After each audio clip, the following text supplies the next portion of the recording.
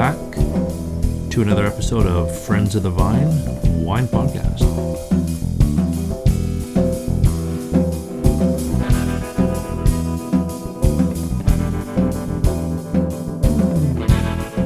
So, episode 45. Sorry for the lengthy delay between podcasts, guys. As you know, life gets in the way sometimes. My plan is to hit a few more podcasts in the next little while, as everyone's stuck at home. I've got a few different ones lined up in the next little while. So this episode features a conversation between Grayson and I. Grayson's the general manager of the Hatch Wines. Most of you guys know I've podcasted with him before. And I also podcast with Jason Parks, who is the winemaker for the Hatch. Grayson is the general manager, and we had a great chat a while ago. So if you need a reference point on what the Hatch Wines is all about, please listen to those episodes, because they're just a great group of guys, and their style of winemaking and what the Hatch Wines represents and what it's all about is you'll be well served to listen to the other podcasts. But this is a tasting I did about a month ago up at the Hatch Wines tasting shed. It's a rustic little shed, very cool, nice big wood long table to sit and enjoy 8 different wines. And I'll just go through them real quick. I've actually laid it out in the liner notes as well, which ones I tasted. But Grayson and I ran through a great tasting. So we started with the whites, the Hobo Series, and that's the 2019 Muscat and the 2019 Gewurz. And then we went to the 2019 Bianco. Then we went into a really good one, 2017 Black Swift Vintoro Chardonnay, and that's a Chard Musqué from East Kelowna, the Musqué clone. That was great. Then the 2016 Hatch Child, which is a Cabernet Sauvignon from the Monarch Vineyards down in East Osoyoos. Then I tasted the 2017 Dynasty, and that's from their Hans Estate Vineyard, which is a great location. They've had some amazing wines from there. This is basically a Cab Sauv, Malbec, Syrah, Merlot blend. That's down in East Osoyoos as well. Then we had what they call the Hatchfinity or the Hatch Forever wine, which is basically multi-vintage, multi-vineyard, multi-variety. It's a combination of everything. Real big, robust wine. Very cool.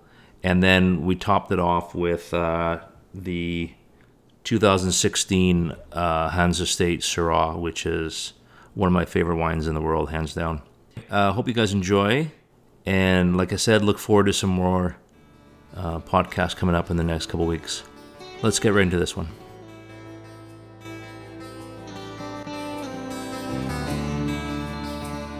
It's that orange blossom. It's that orange blossom I like. Yeah, that's like that. I love not orange muscat. It's got that orange blossom. Like just the characteristic itself. Yeah, it's just super pretty. And the nice thing about it is it's like a more oil. These two are contrast, right? They're both hobos, both aromatics. Yeah. You had the muscat. This guy, again, not going to hit the shelf for a little while, but is the 2019 Hobo Series Gewurz. So versus the more subdued nature of the orange blossom, this lives in that more like classic realm of florality where it's a bit more perfumed. And you're saying this is Ron, like you're saying Ron Fournier's kind of influence on Jason to... Well, on Muscat Big Way, this comes from Seven Mountain Vineyard, which is East Kelowna fruit. So vineyard jump in this case, and it's 100% Gewurz, all stainless. For us, everything's always dry. It's pretty classic, minus the mountain of residual sugar. Like it's got like a razor blade of acid in that case. Like it's pretty cutting. You wouldn't expect it. And like the past couple of vintages of the Hobo Gewurz have been a little bit more oily, like more that classic viscosity. Again, like not the unctuous sugar, but Yeah, the oily nature of it, whereas this is just pretty. Yeah. They're both very pretty wines, but in different Yeah. spectrums. Yeah, like you said, it's got that little bit of acid. Yeah. You can kind of, you can right there, a little not as soft as the other one. The other one's a little softer. Yeah, out of the two, I find this more round, whereas this is like pretty laser-like, really linear. Yeah, a little more cutting. Yeah. It's one of those cutting just by the nature of the word, like sounds like it would have negative connotations, but in this case it's real nice, and I think it's going to be like a food-friendly banger. You can throw it down with anything. These are out next year? Or this year? Oh, they'll be out this year in the next, like, I don't know, month and a bit, I guess. You want to come back in April, maybe I'll grab a couple. Yeah, we just want to, like, the Gewürz were just kind of on the heels of the 18, and then as soon as it flips, just because it's like a cohesive series and it's all the Hobo brand, I want to try and have them all be the same vintage instead of like, well, that's a 17, that's 18, this is a 19. Because then, like, as you continue to do that, then you're never going to hit that consistency mark. You'll be bebopping Marty McFly vintages all over the place. Well, especially when you're trying to tell people about them, and if you're like, okay, well, this is what bottle?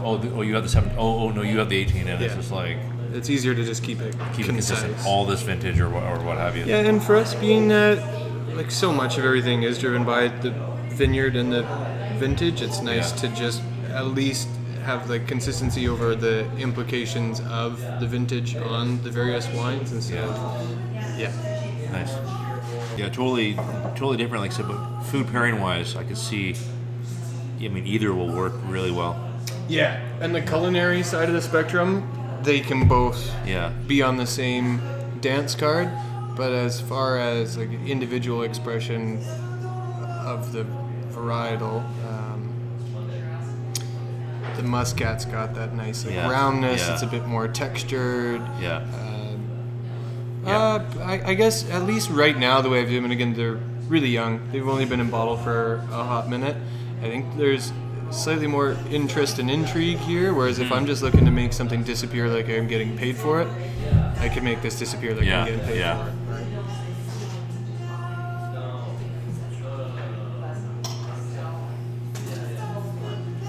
And then you were saying all the Black Swiss you're gonna wait to release from the new location. Yeah, everything in Black Swift and Screaming Frenzy will wait until the new location. Yeah. It's just easier. Yeah. Well, then it's something. I mean, it's something to have. Like, why release it here when you have a big splash? No pun intended. You got a big splash coming with the new place. So why not have stuff that release? And it's also one of those things, right? Like the portfolio here has always been really broad, and we're finally at the point where, as these individual entities break off and become more, like, allows for a bit more focus on individual things instead of like, hey, welcome, let's taste across 10 brands and see what sticks for you as an individual. Niche a little bit more. Yeah. Because they are across the board. Everything's great wine, but they are different kind of styles and echelons. As far as seriousness is focused, I suppose.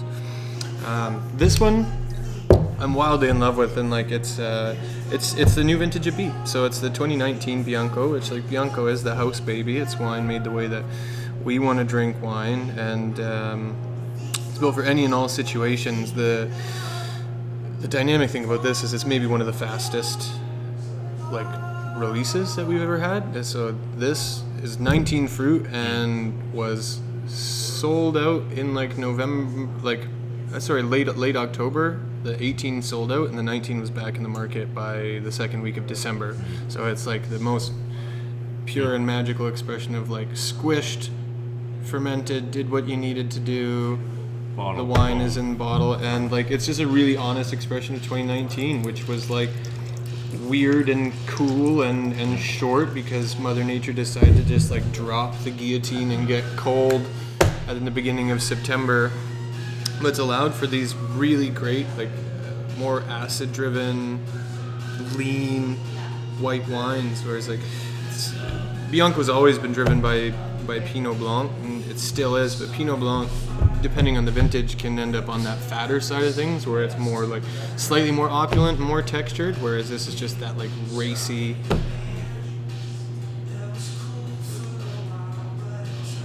It's ever since the beginning for us making the house wine, some of the best wine was always like an integral part of things, right? Like dialing back to the whole like Enoteca wine bar revolving door of the different brands and styles, and like your house wine should be killer juice at a good price point and quaffable. It's quaffable. It's really good, like not just on the crushability sense of things, but also it's from the home farm, so it is like a true kind of all-encompassing expression of ourselves in white wine. Yeah. Like acid-driven, well-balanced in texture. Good representation of what the hash is all about. Totally. Yeah. I'll tell you, I'll pick up some of the Muscat when it comes out. That's for sure. Yeah. And out of everything up until this moment, Bianco's already out. Yeah. Right. And like as an organic segue based on like the prettiness of the Muscat, do one more white. We're gonna try the 2017 Vintoro Vineyard Chardonnay, which is like it's 100% Chardonnay Muscat, so it leans on the aromatic side of things much more in that direction. But cool. One moment. Un momento.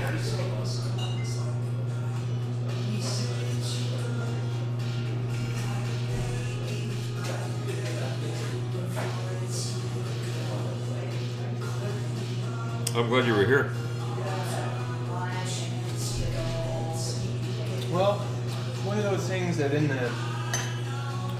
the past, I lived here in like a metaphorical sense of things that I was always here, but now I genuinely live here. Like I live just in the house up nice. there, so my commute has decreased intensely. You know. So it's one of those things. Whether I was actually here or not today, I could have just been like, Hey, dude, I'm here. Hey, yeah, I'll be down in literally less than a minute. That's funny.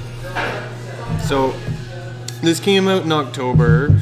As far as Vineyard Partner is concerned, new addition into Black Swift. So 2017 would have been the first vintage that we worked with this property. So Vintoro is East Kelowna fruit, and like I said, it's planted entirely with Chardonnay Muscat.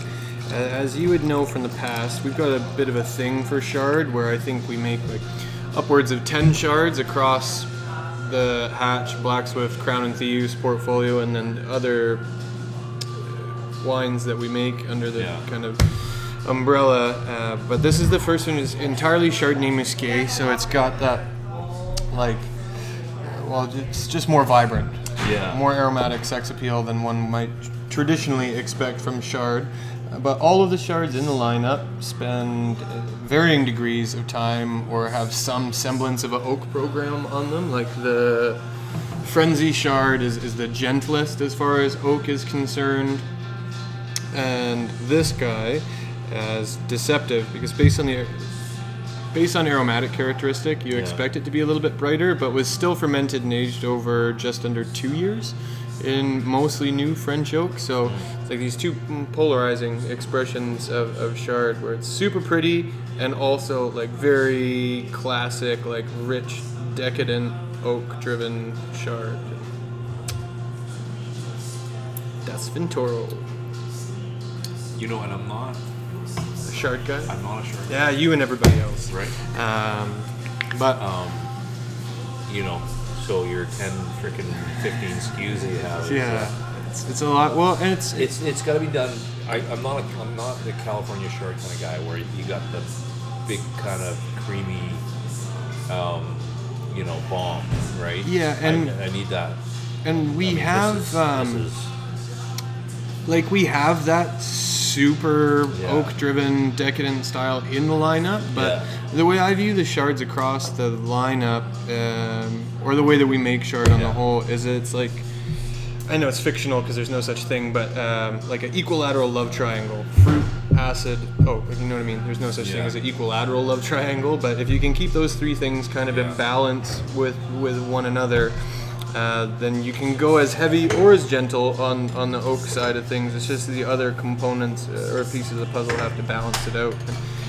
Your Chard's also just such a killer vehicle for influence, and because we work with so many vineyard sites, like the different pockets of dirt that the Chard grows on will wildly change the shape and expression of it too. Well, I mean, we've had this conversation, you and I, with, you know, somebody who says, "Oh, I'm not a Chard guy," and then you're like, "Well, I'll find one for you." Like, Yeah. give me a minute, and I'll you know, Yeah, like totally. You've said something in the past with something similar where you're like, you know, Yeah. that's just because you haven't had them. You haven't had. You just haven't, you haven't know, found the one that you haven't love. found And the one that you get. like in my experiences here, as of the last little stretch of time, Vintoro, Yeah. as much as it's driven by oak, has been Chardonnay for people who hate Yeah, Chardonnay. it's the acid. It's the little It's bite the balance of the acid in there, acidity and the aromatic intensity of it. Yeah. Yeah.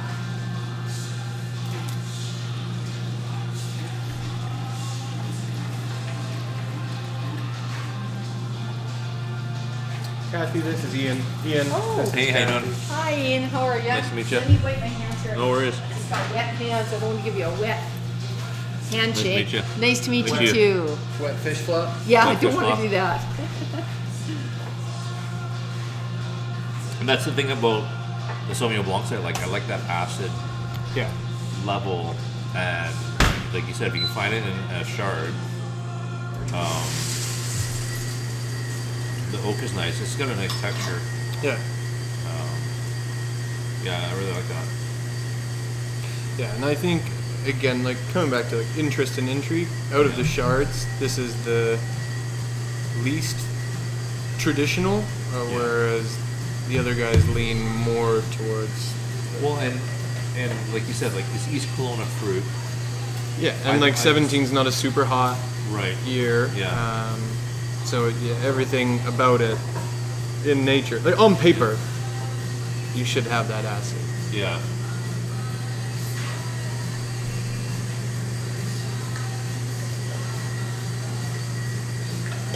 That's nice. I like that. Good. I would pick that up too. I would pick Wonderful. that up.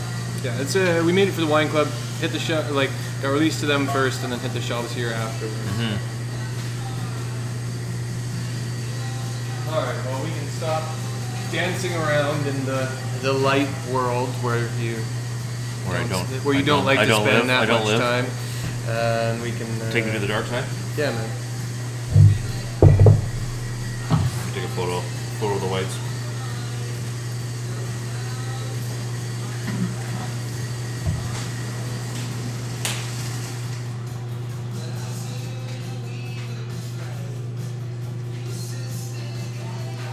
All right. All right. Well, I'm not overwhelmed with stuff to do, so I'll be kind and generous, and even give you a fresh desk. Wow. He doesn't do that Must be for the- everybody, must I'm be the new telling haircut. ya. Get used to it. Yeah, Must be the new haircut and everything. I think so. It's funny. Everybody thinks they got a haircut. I'm just not wearing a fucking hat. That's the difference. And your beard's slightly under control, so. Yeah. Yeah. Ironically enough, it is at the tail end of the winter when I'm usually my fuzziest hibernation self. Yeah. But have just trying to go for more aerodynamics. You You know. gotta Move faster. you gotta clean up for all the wine tours coming soon. Streamline, man. Yeah. Okay. Okay.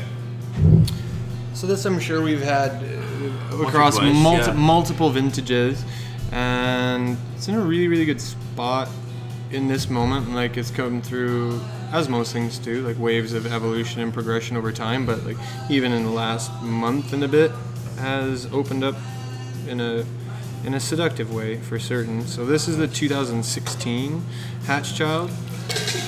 Hatchchild is 100% Cab Sauv from Monarch, which is in Soyuz. We get quite a bit of fruit. I would say some of our best red fruit comes from Monarch. It's just the magic of the desert on the whole, I suppose. But 2016, if you're looking for more like big, showy, fruit-driven or fruit-focused, like that jammy side of Cab, Yeah. this is not going to be that. Like in every sense of things, it is a more traditional cool climate Cab Sauv. Leans back much more on like a savory or like like secondary characteristics, like more spice-driven expression. Structurally, it's still there. Like it's still got good tannic crunch and weight. Not as chewy now as it was when it came out like a year ago. Like a year ago, I would have said that it still kind of it was in the demands food category, whereas now, like if you just want a slinky, sexy glass of red wine, it's there. Yeah. Is that about what, 14, something like that? As far as the alcohol goes, Yeah. 14 on the nose. In fact. If See, now we're in red. Now we're talking my language. 14 on the nose. If we, in relation to what we talked about before, where everything on the back label is absolute. Absolutely correct. Yeah. 0% wiggle room No and/or romance yeah. copy. No rounding up or rounding down. Never. 0%. Scientific purity and accuracy.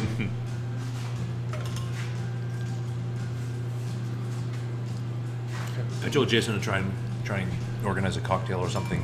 Yeah. One of these, but if I have to wait till April, then like it was a short notice visit, so I'm like, well, I'll come up and hang out and say hi, and then at least April, then I'll at least have more notice for people to try and. That's fortunate when you're like, are you going to be around? You been around? Around all the time. Yeah. Throw a rock at your door and.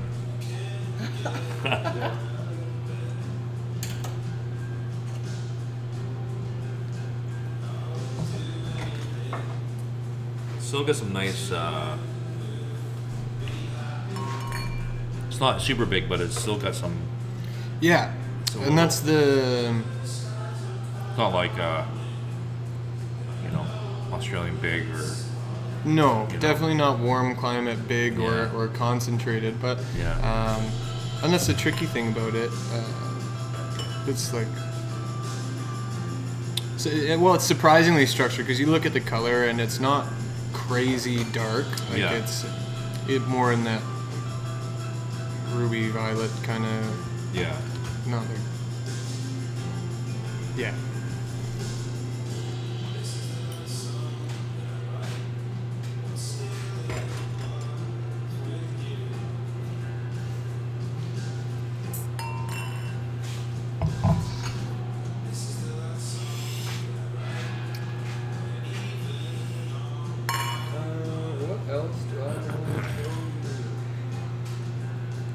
What else do we got for newish? So many things.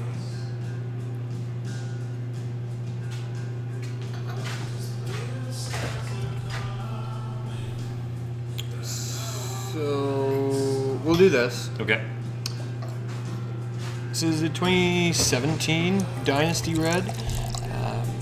The Dynasty series, on the whole, like the white kind of represents like a broad spectrum, or is like all-encompassing of everything that we do in white wine. So balance of like richness, texture, like weight, body, but also freshness and fruit and aromatics. It's kind of like the full spectrum encompassed in one. Whereas the red more so is about representing time, like the vintage, and so the growing season, the things that transpire, but also the vineyard. So we kind of try and identify what we felt was a vineyard that expressed itself really well on the whole.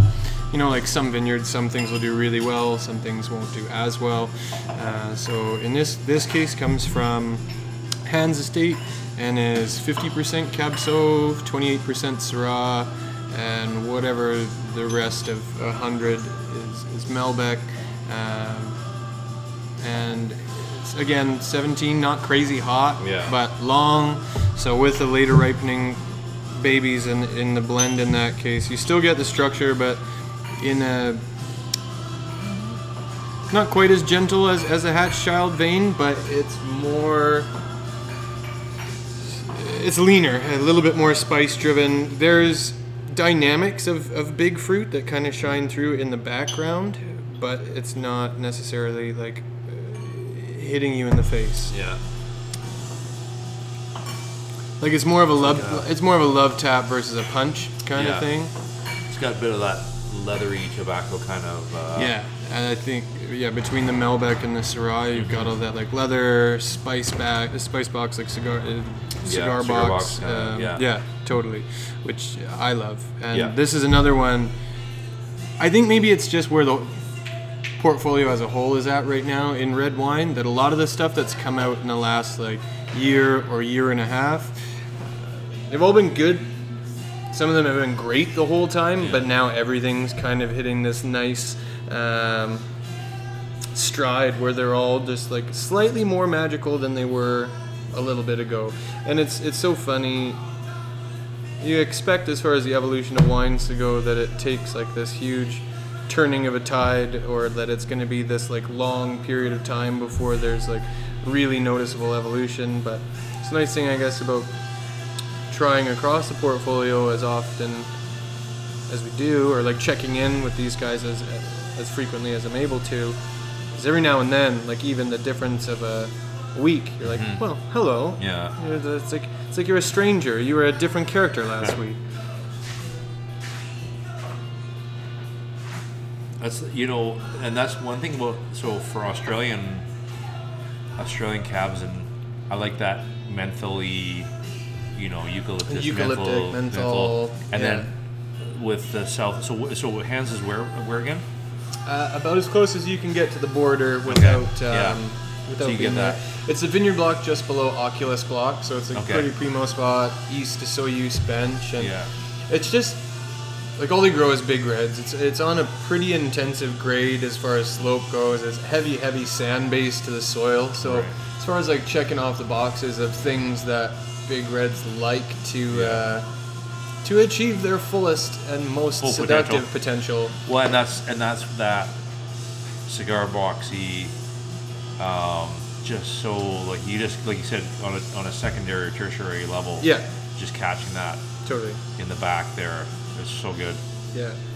Whereas like in warmer vintages, it's like super juicy, really inky. Cooler vintages, it leans on the other one. Like the vineyard produces gold all the time. It's on a sliding scale spectrum, as is any vineyard, right? Mm-hmm. That really is the cool thing about working with the same vineyards over and over and over again. Is like, sure, we could achieve similar stylistic expressions within vintage variations, but highlighting the individual location and how it changes year to year. Yeah. Like the Dynasty Red has, I like that, pretty much always been Hans focused. Yeah. Yeah, I like that.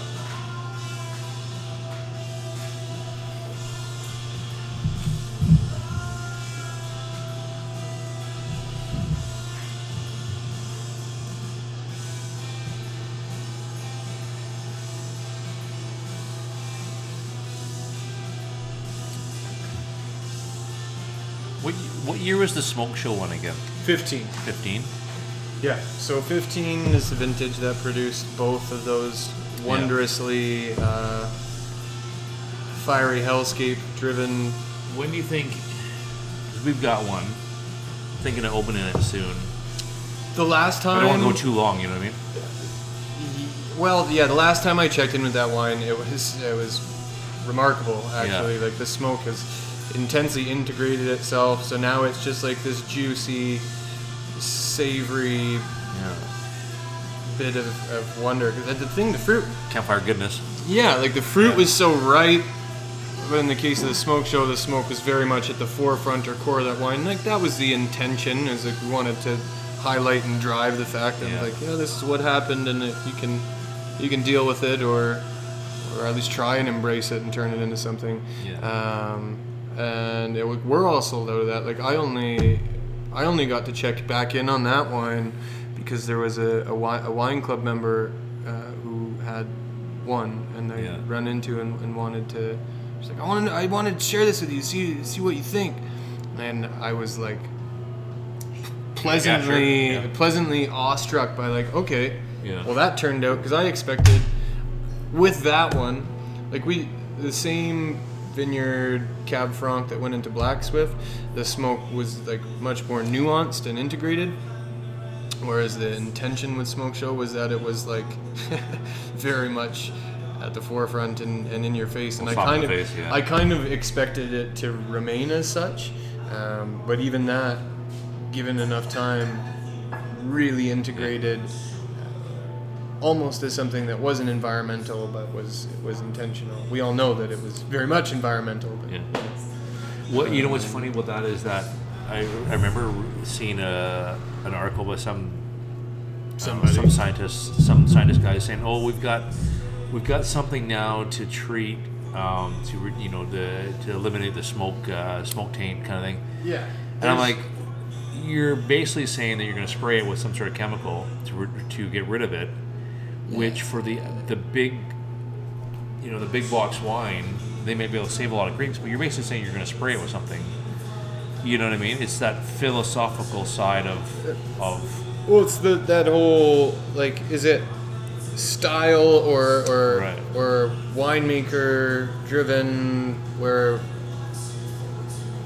perhaps it's slightly more manipulative, or is it just like a vintage and vineyard driven wines that, which like there's all kinds of preventative. It's a pesticide. There's all It's kinds of a- preventative research being done. Some of it's really cool, but it depends. Yeah, it all depends on the school of thought that you want to apply with the way that you're making wine. Well, yeah, exactly. Are you trying to save the wine? Are you trying to what's your intention? You know what I mean? So You just take what you want. It doesn't. Okay. I'm trying some of the new ones. because Yeah. I said to try. So. yeah. Are these good choices?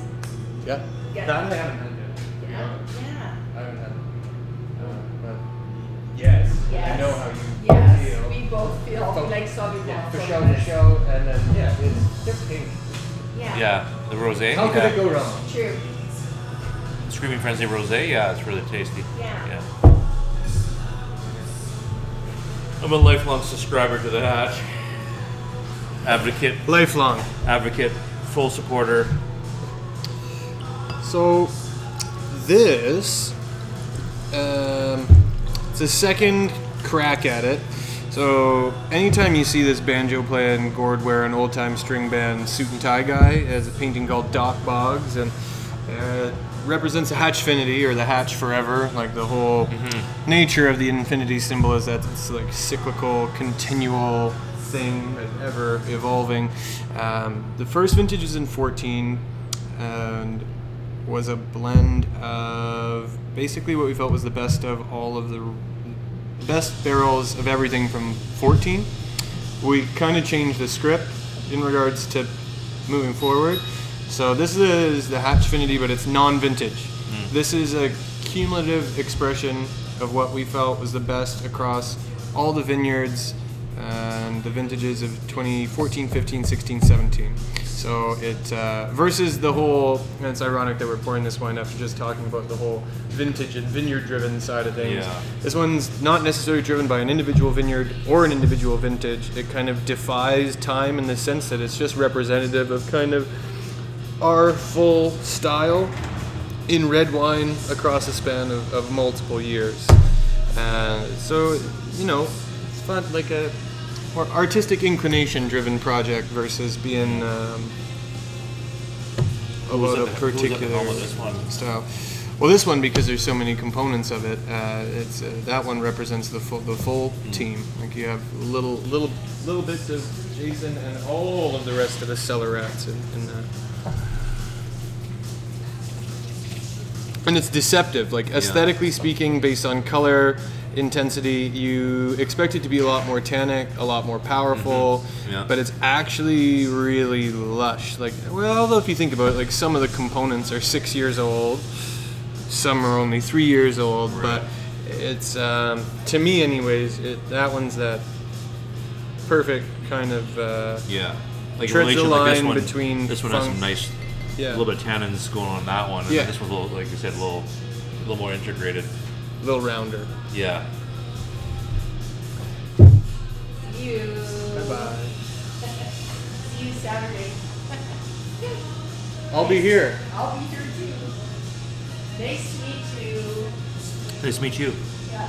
Enjoy. Let me know if you get into either of the pink today. Okay. I just want to know. I haven't had them outside of tank. Okay. Yeah.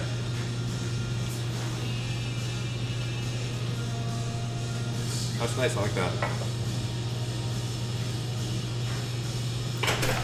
This is like, to me, it's like the Vintoro, the Chard that we had, where interest and intrigue is high, but also structural balance is really good. Yeah. A categorical banger in my books, anyways. Yeah. I like it.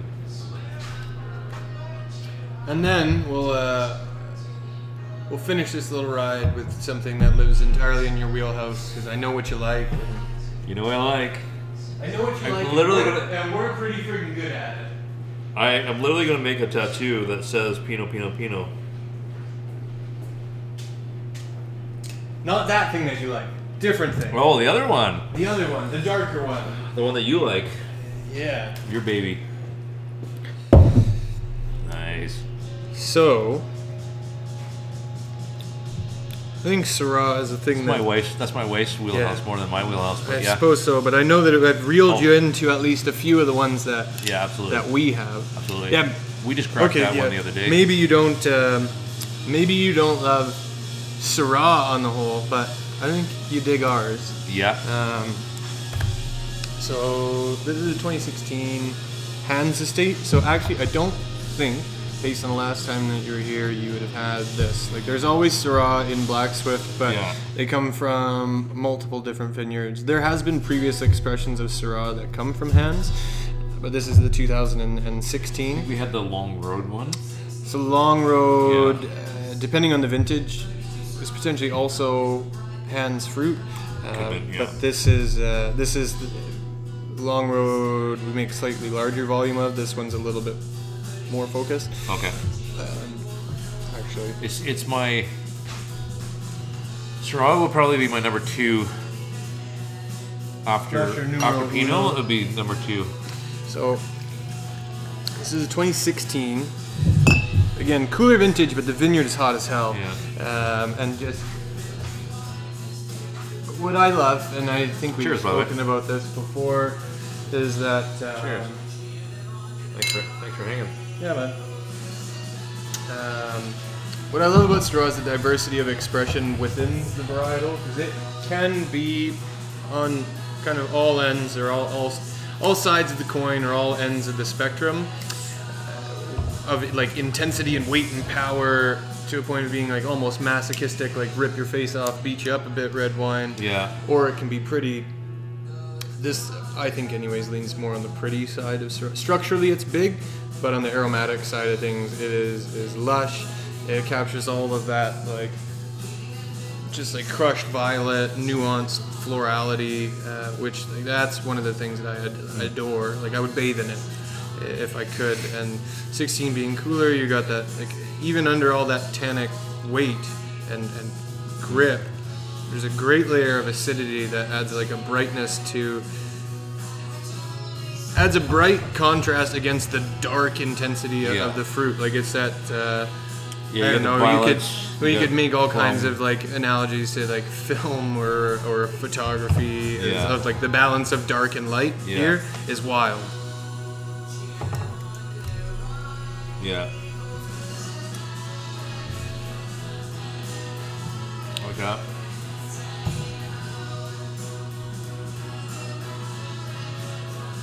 You're more a Northern Rhone guy too, anyway, right?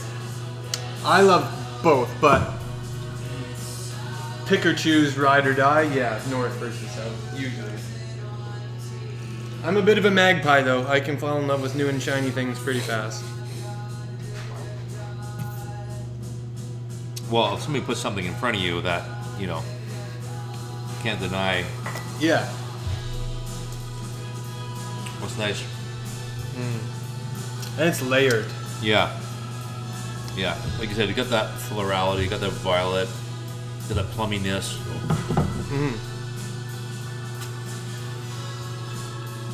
I guess you didn't get down to Wine Fest, eh? No, sir. No.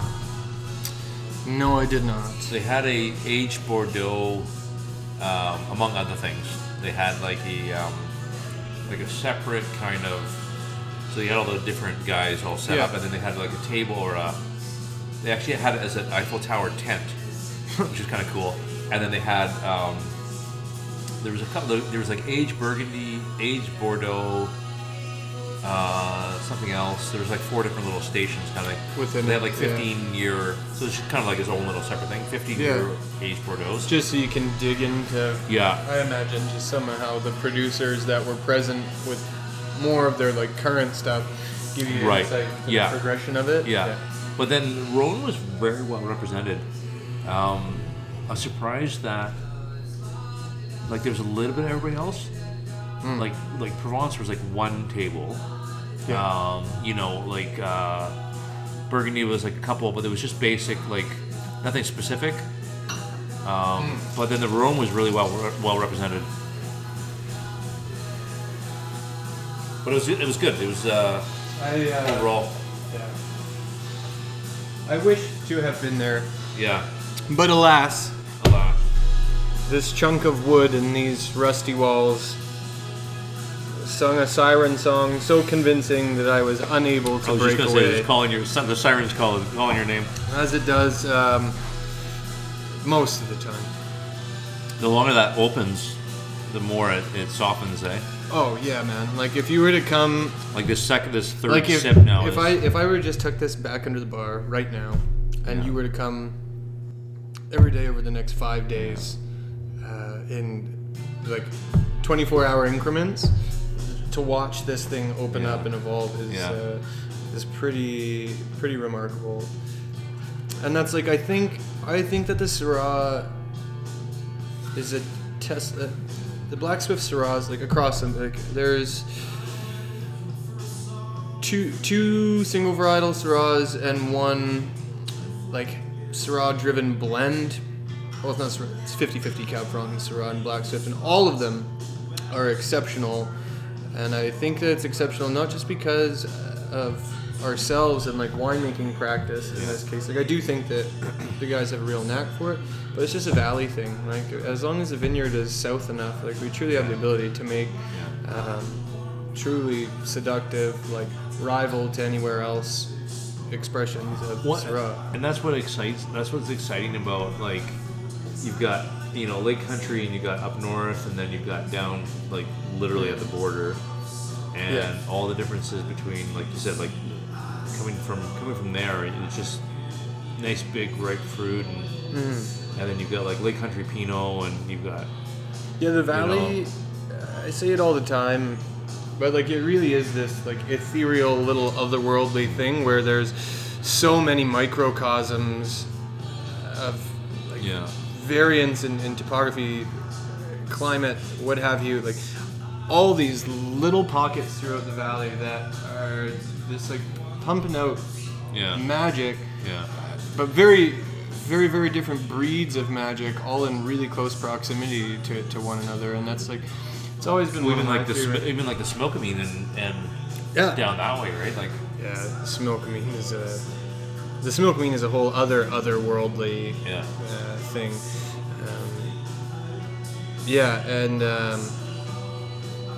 The diversity of it is stunning.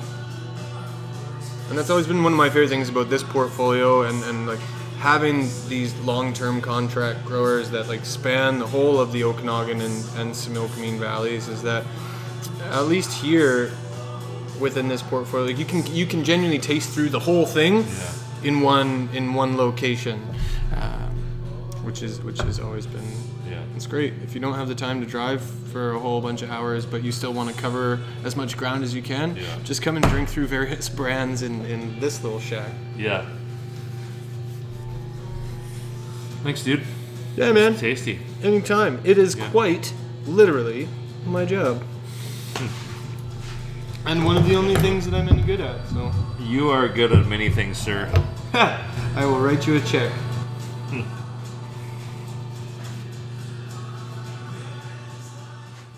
I think we're going to leave it there for now. Thanks for listening. For more wine conversation and podcast updates, you can follow us on Instagram at Ian's Wine Truths. Check out our website for great photos of our guests, friendsofthevine.podbean.com. Take care. Have a glass for me.